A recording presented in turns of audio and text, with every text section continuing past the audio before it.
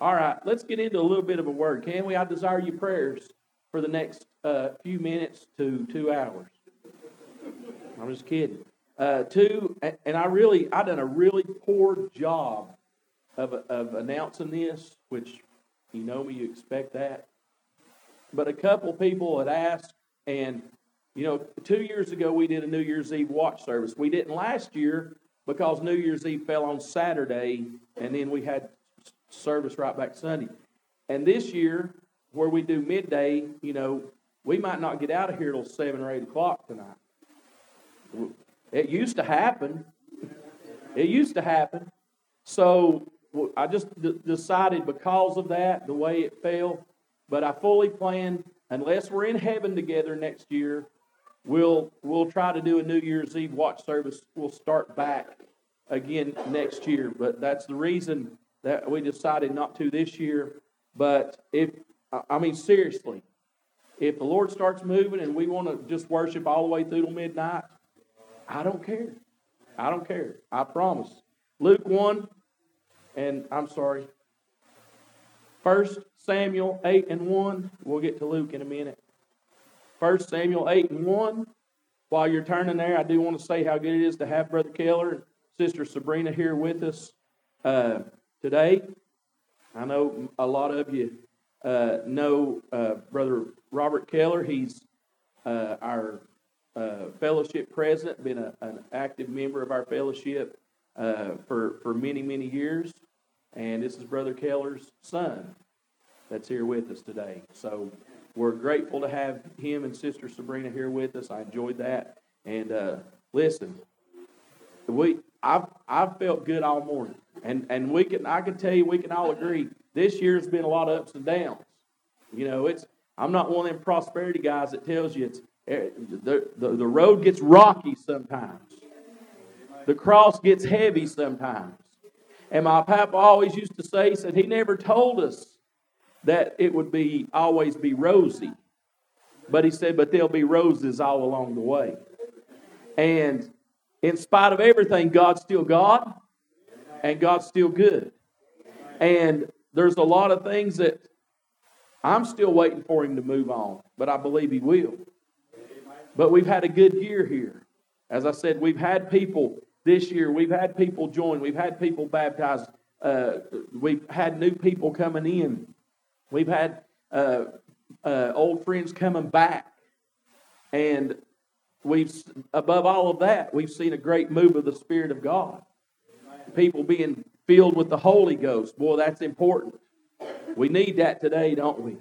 We need the baptism of the Holy Ghost. But I'm looking for greater things until the Lord comes back. I'm looking for even greater things. Your children are coming. Your husbands and wives are coming. Your friends and neighbors, your brothers and sisters are coming. We hear all the time, I'll get to this in a minute, I'll do my best, I promise, but we hear all the time about the falling away in the last days, and that'll happen. And we hear about things waxing worse and worse, and that'll happen. And we hear about wars and rumors of wars, and all of that will happen. But can I tell you, there'll also be a great revival in the last day. And there'll be people come that we prayed for years, they're coming. People you might never expected, they're coming. People you don't even know, they're coming. It's already happening. And I believe right now that, oh my God, I believe right now that God is preparing His bride. He's preparing His bride. We're talking about self-reflection here. Everybody does that in the new year, right? We make all these promises that we never keep. And we do, I'm going to tell you, I've decided I'm going to start losing weight in the new year. We make promises that we're never going to keep. But as we take this time of year and do this self-reflection and all this, just being so introspective and stuff, what we really need to do is make sure that our garment is without spot. That's all that matters. You can have the whole world and lose your soul. You can have all the fame and fortune of this world. We talked about that with the rich man and Lazarus Wednesday night, and still lose your soul. Give me Jesus and Him crucified. I want to be ready when the Lord comes, because I think it's sooner than we think. And I felt good since I've been here. I woke up this morning. I've been watching all kinds of music, listening to stuff, watching, Jimmy Swaggart's service on TV, and I watched an old cathedral show, and then watched an old Crab family show, and just felt good before I even got here. Just felt like God's going to do something. I felt Him ever since I've been here.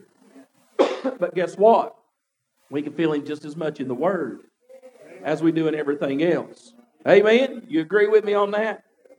So last week, we talked about, just a little bit of a recap, we talked obviously about what the birth represented.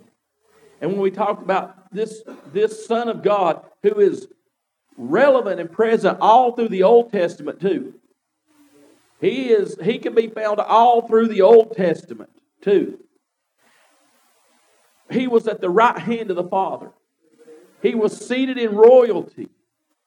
And He chose to take on a life of immortality and perfection and glory. And as I said, He didn't even start as a baby. He started as an embryo. He started in the womb of a teenager.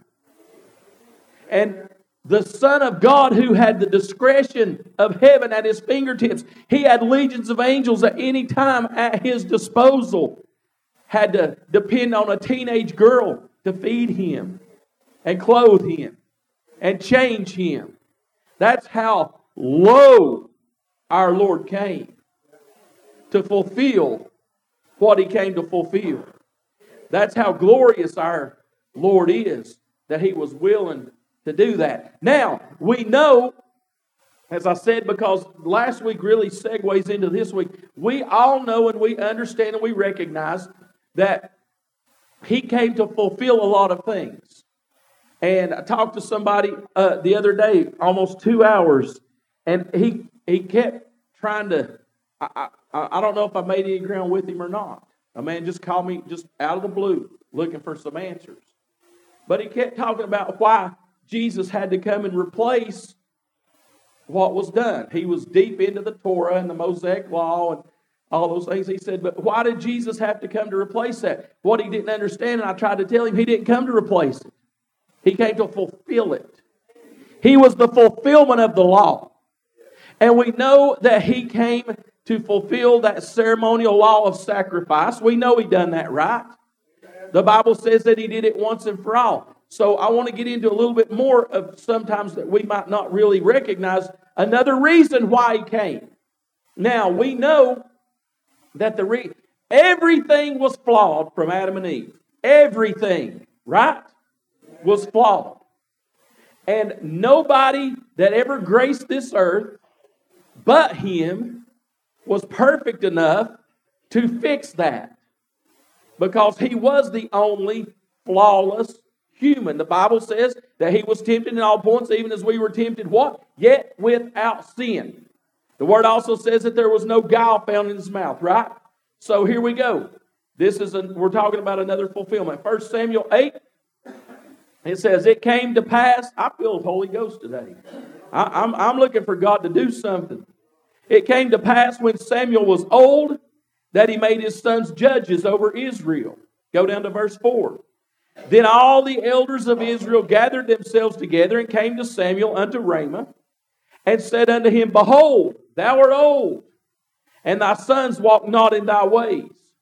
Now make us a king to judge us like all the nations. But the thing displeased Samuel when they said, Give us a king to judge us. And Samuel prayed unto the Lord.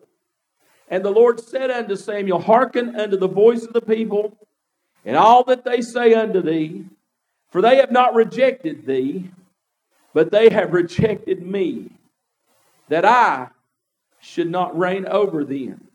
You can read also during this time, the Bible tells us in places it said that all the people of Israel did what was right in their own eyes. There's the problem. They did what was right in their own eyes. And they looked around and they seen what else was going on all in the world. And they decided, we want what the world has. Listen to that. Does that sound familiar? They said, we want what the world has. Give us a king. Give us a king. And Samuel knew it wasn't of God's will. But sometimes if you want something bad enough and it's not in God's will, He'll let you have it anyway. Why?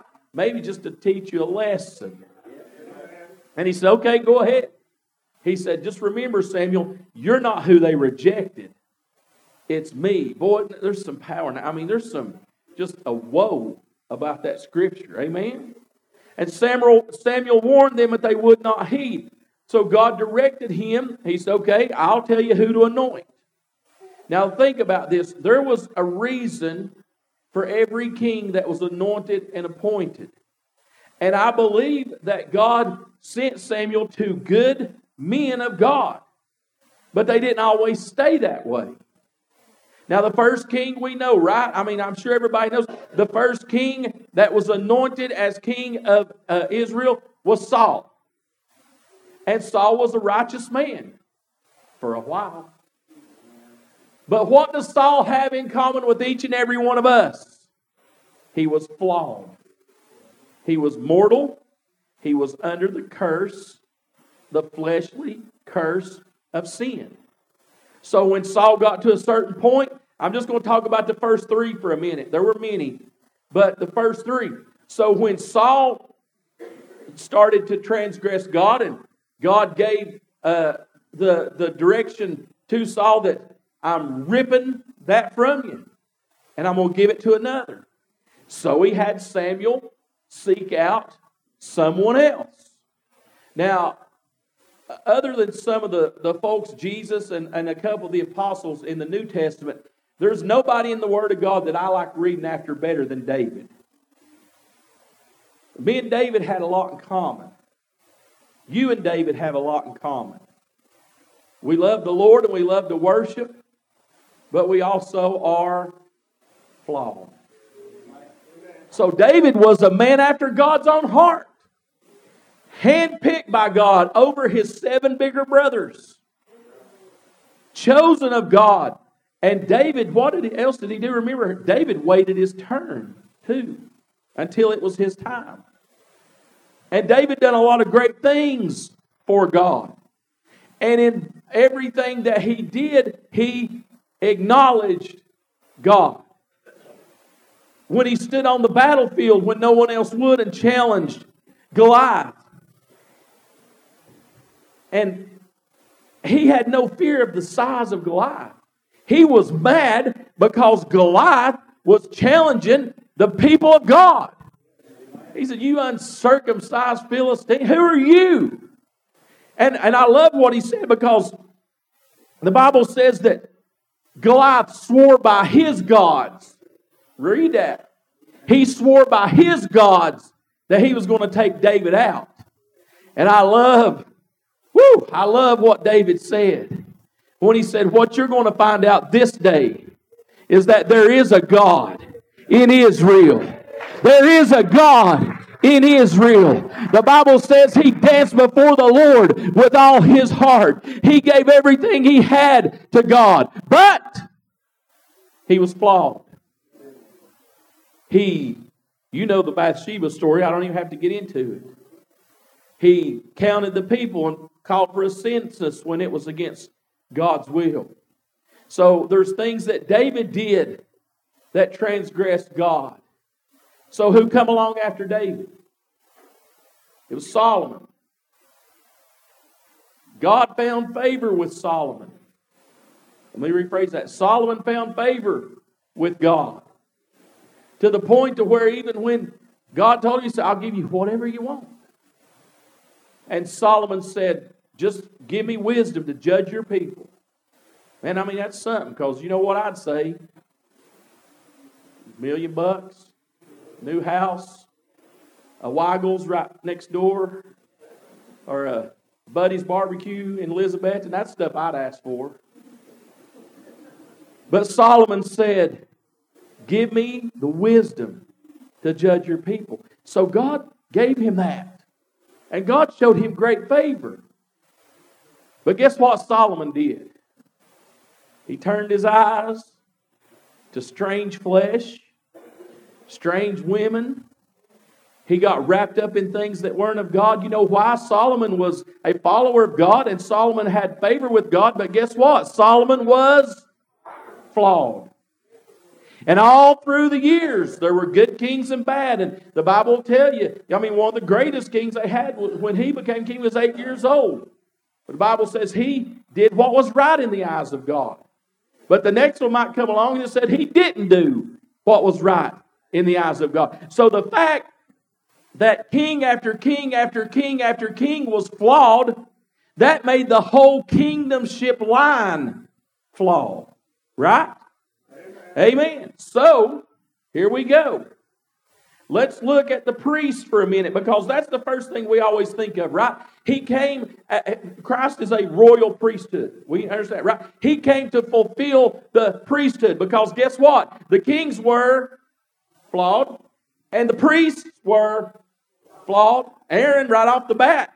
Moses was gone for 10 minutes, and he's gone longer than that. But when Moses was gone, what did Aaron do? Yeah, come on, let's build us a big gold calf. Aaron was the priest.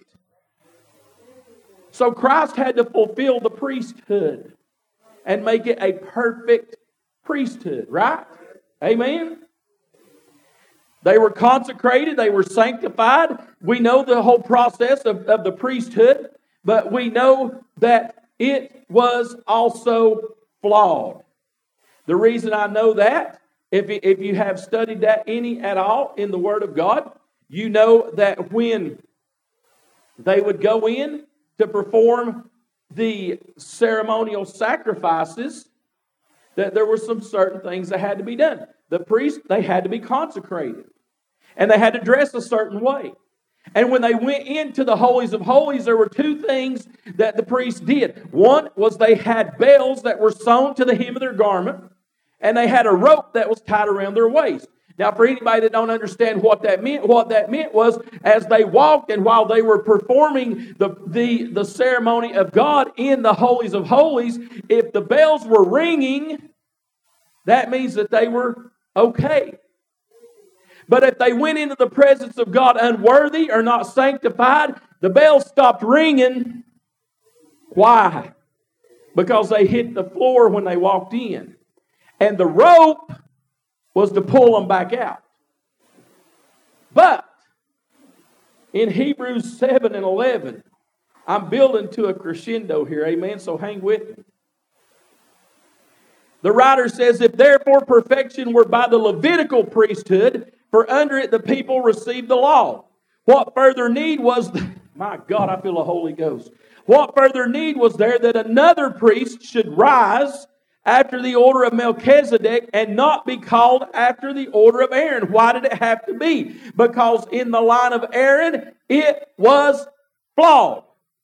For the priesthood being changed, there is made of necessity a change also of the law. Let's go to 15. And it is yet far more evident, for that after the similitude of Melchizedek, there ariseth another priest. Woo! Who is made not after the law of a carnal commandment, but after the power of an endless life. For he testifieth, thou art a priest forever after the order of Melchizedek. He established an eternal priesthood. He had to come and fix what was flawed by man. He had to come and set it straight because we messed it up. And that's when the Word tells us that what He did it once and for all. And we don't always take the significance of the words that He said Himself when He hung on the cross, when He said, "It is finished." What was finished? It was the lineage, the line of the priesthood that we blew. We screwed it up. We messed it up. We defiled it. We had to have a perfect priest that would come, that was without spot or blemish, the perfect lamb to be sacrificed. A regular lamb or goat wouldn't do anymore. Rolling our sins ahead a year at a time wouldn't do anymore. The gulf that we talked about the other night between God and man was, I feel the Holy Ghost. It was extending farther and farther and farther. We had to have a bridge. We had to have a perfect sacrifice once and for all. So now I've brought you to this point. Can we agree that Christ came to fulfill the priesthood? Well, you're way off track. I thought you were talking about kings. You got into the priest. Christ came to fulfill the priesthood, right? But is that all He came for?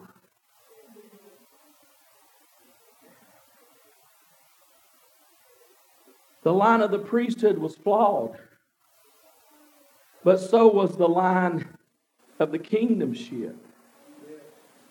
And did He not say, behold, He didn't say I make the priesthood new. He didn't say I make the ceremonial law of sacrifice new. He said, behold, I make all things new. Saul was king for 42 years and it ended. David was king for 40 years and it ended. Solomon was king for 40 years and it ended. Israel had kings until 720 BC and it ended. Judah had kings until 586 BC and it ended. Why?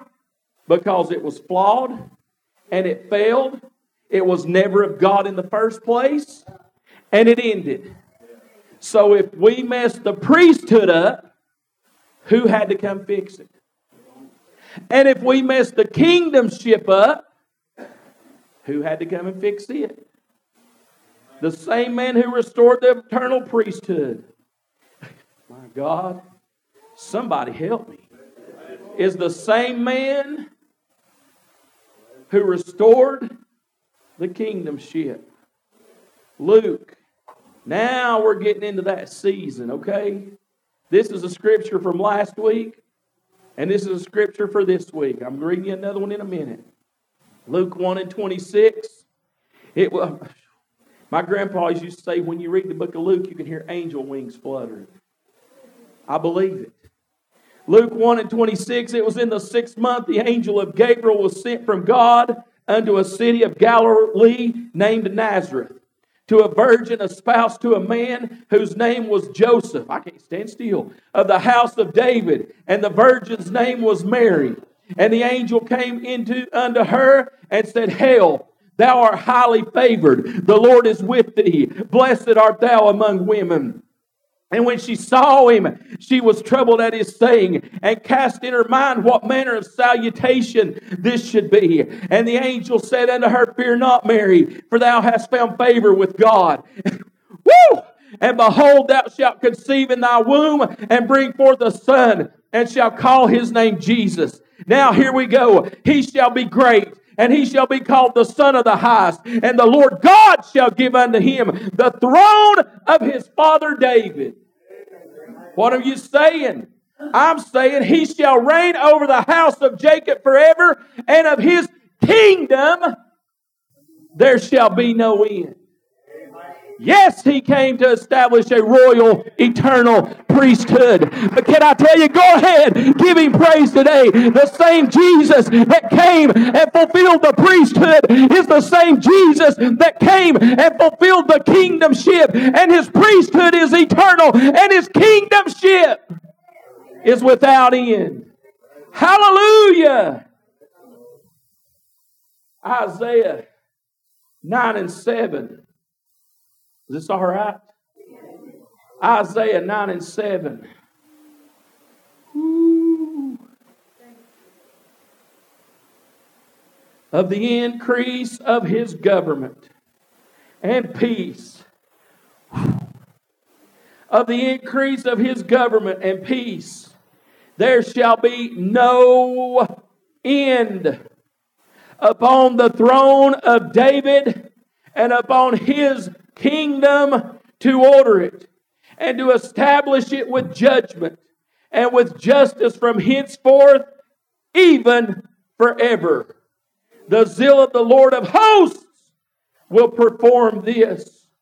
It is finished. All things have become new. Everything that we messed up, he came and fixed. Everything that we defiled, He came and sanctified. Everything that we turned away from, He brought us back to. He established that royal, eternal priesthood so that we wouldn't have to depend upon some man to go in. We don't have to worry about some man to go into the holies of holies, because the Bible says now, when He hung on that cross, when He said, I make all things new, when He said it is finished, when He hung His head and drew His last breath, the Bible says that the veil of the temple was rent twain from top to bottom, and now you and I can boldly go in to the throne room of grace. I don't have to depend on some man in an ephod or with bells hanging to speak to God for me. Somebody needs to worship the Lord. I don't need a man to go in and offer anything for me. I can do it myself. Hallelujah. I don't need a man to petition God for me. I've got plenty that do, and I'm grateful for it. But I can do it myself. I don't need somebody to cry out to God for my needs, because I'm able.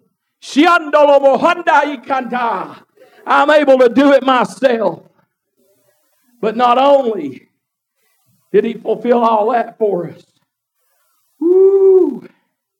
John 18:36. Anybody feel as good as I do today? Oh, let's just go to 35. He's standing in the courtyard of Pilate, who thought he had a little authority. Pilate had some earthly authority. Right? Oh, and he tried to flex that. Pilate said, Am I a Jew? Thine own nation and the chief priests have delivered thee unto me. What hast thou done? Woo. Jesus fully understood what we need to understand today. And the first thing He said, we need to understand this today as Christians. He said, my kingdom is not of this world. Can I say that again? My kingdom is not of this world. If my kingdom were of this world, then would my servants fight that I should not be delivered to the Jews. But now is my kingdom not from hence. Oh my God. Pilate therefore said unto him, Art thou a king? Jesus answered and said, Thou sayest that I am a king. To this end was I born, and for this cause came I into the world. Hallelujah. That I should bear witness unto the truth. Everyone that is of the truth heareth my voice. I want to tell you, he ended up becoming a little bit of a believer himself, because when they hung him on the cross, he put up that sign that said, Jesus of Nazareth, King of the Jews. I said, no. No, you wrote that he says that he's King of the Jews. And he said, what I've written. What was he saying? I think he believed it. Jesus of Nazareth, King of the Jews. But he's more than that. He's King of the Gentiles. He's my King. And listen, I don't care. I don't know what people think. You think, I don't care. You think whatever you want. People have different views on it. All I know is wherever Jesus is, it'll be heaven. I know wherever Jesus is, but I'm telling you this, here's what I think. I think that what he said he meant, he said his kingdom is not of this world. His kingdom is not of this world, and his throne is not carnal. His throne is not man-made. His kingdomship is not established through man. It's not established through a line or a lineage. His kingdomship is forevermore, and one day he will be crowned King of kings and Lord of lords. He will be exalted and lifted up. Every eye will see him. Every knee will bow. Every tongue will confess him that he is Jesus the Christ. He is the King. He is the Son of the living God. Give him praise today.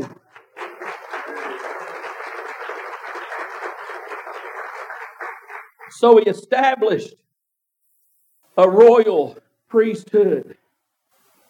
And now he's established a heavenly kingdom. You think of all the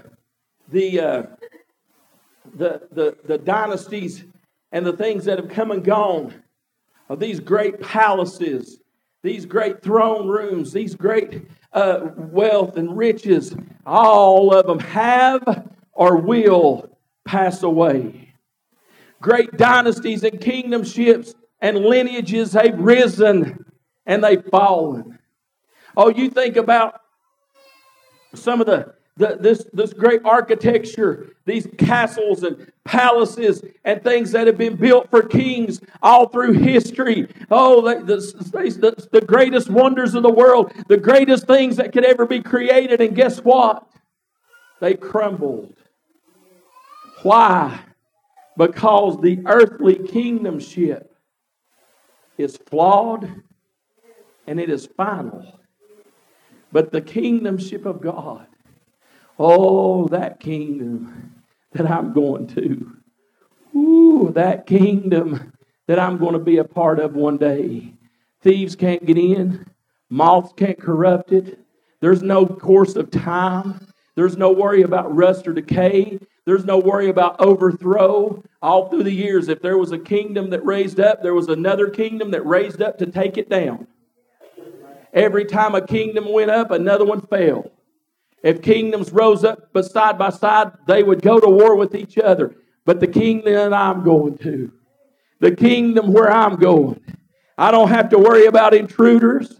I don't have to worry about overthrows. I don't have to worry about political corruption. I don't have to worry about a king that will oppress his people and hold them under his thumb like we see all through the course of history. The king that I serve, he's not going to oppress me and throw me crumbs. He's invited me to sit at his table today. Amen. That's the king that I serve today. His kingdom is not of this world, and his kingdom is eternal. Oh, and that day will come. Come to the music. Somebody needs to worship God today. Now, the Bible talks about that day of judgment as the great and terrible day of the Lord. Now, let me ask you, as a Christian who knows without a doubt in your spirit that you're saved, sanctified, bought by the blood, covered by the blood, what is that day going to be like for you? Great or terrible? I know this much. When I stand before Him, oh my goodness, it's going to be a great day. And I know on that day, every knee will bow and every tongue will confess. But I haven't waited until that day. I'm ready to do it right now. To bow at His feet. To lift my hands to the Savior. To confess Him as Lord of Lords. To acknowledge Him as King. What if you don't know Him? What if you don't know Him? He's going to come just like that. I've often said many times how foolish, how unwise Hezekiah may have been. Why do you say that? If the Lord sent somebody, a messenger, if the Lord spoke Himself to me and said, get everything in order because you're getting ready to die. Son, you talk about somebody kicking back, raising your hands, and come on, Lord Jesus. But it scared Hezekiah. Now, I don't want to die. That's why I don't plan on dying. I don't want to die. And I'm sure he didn't either. It scared him. So he started petitioning God, Lord, and God gave him 15 more years. And in those 15 years, he started floundering. But not everybody gets that opportunity. God don't come to everybody and say, okay, it's your time. Now, He did that to many other of the patriarchs. If you read that, David and others, when it was their time, they knew. The Bible says they pulled their feet up in the bed and they went on. But not everybody has that opportunity of knowing And what that means is not everybody's going to have that opportunity to make things right. So today is the day of salvation. Because on that day that His eternal kingdomship is established, I want to be one where He looks at and says, well done, thy good and faithful servant. I want every head bowed and every eye closed. For those of us that know Him, what a day that will be. A great day that will be. But if you don't, what a terrible day that will be. Now, I trust everybody here knows Him, but only you and God know for sure.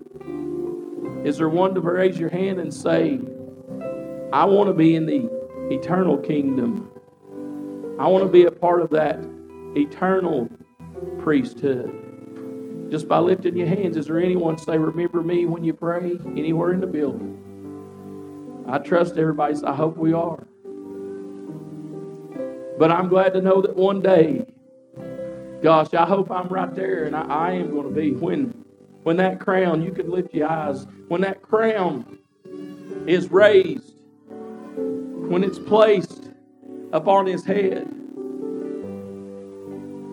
and He's acknowledged forevermore as Lord of Lords and King of Kings. Can you imagine what a time that's going to be? We won't get tired of worshiping. We won't have the devil trying to put thoughts in your head. You're not worthy to lift your hands. You're not worthy to acknowledge. You need to slide on out. You got to go to work tomorrow. We don't have to worry about that. We don't even have to worry about praising Him till we get tired, because we won't get tired. We can forever acknowledge Him and bow at His feet. Won't that be glorious? Won't that be glorious? Amen. Does somebody have a need of prayer today? If you need something from God, you want to come? How many church folks will come and let's get something together? Maybe we can try to get a song together or something. If you got a need, you come. Otherwise, who else will come? Who'll come and help us pray?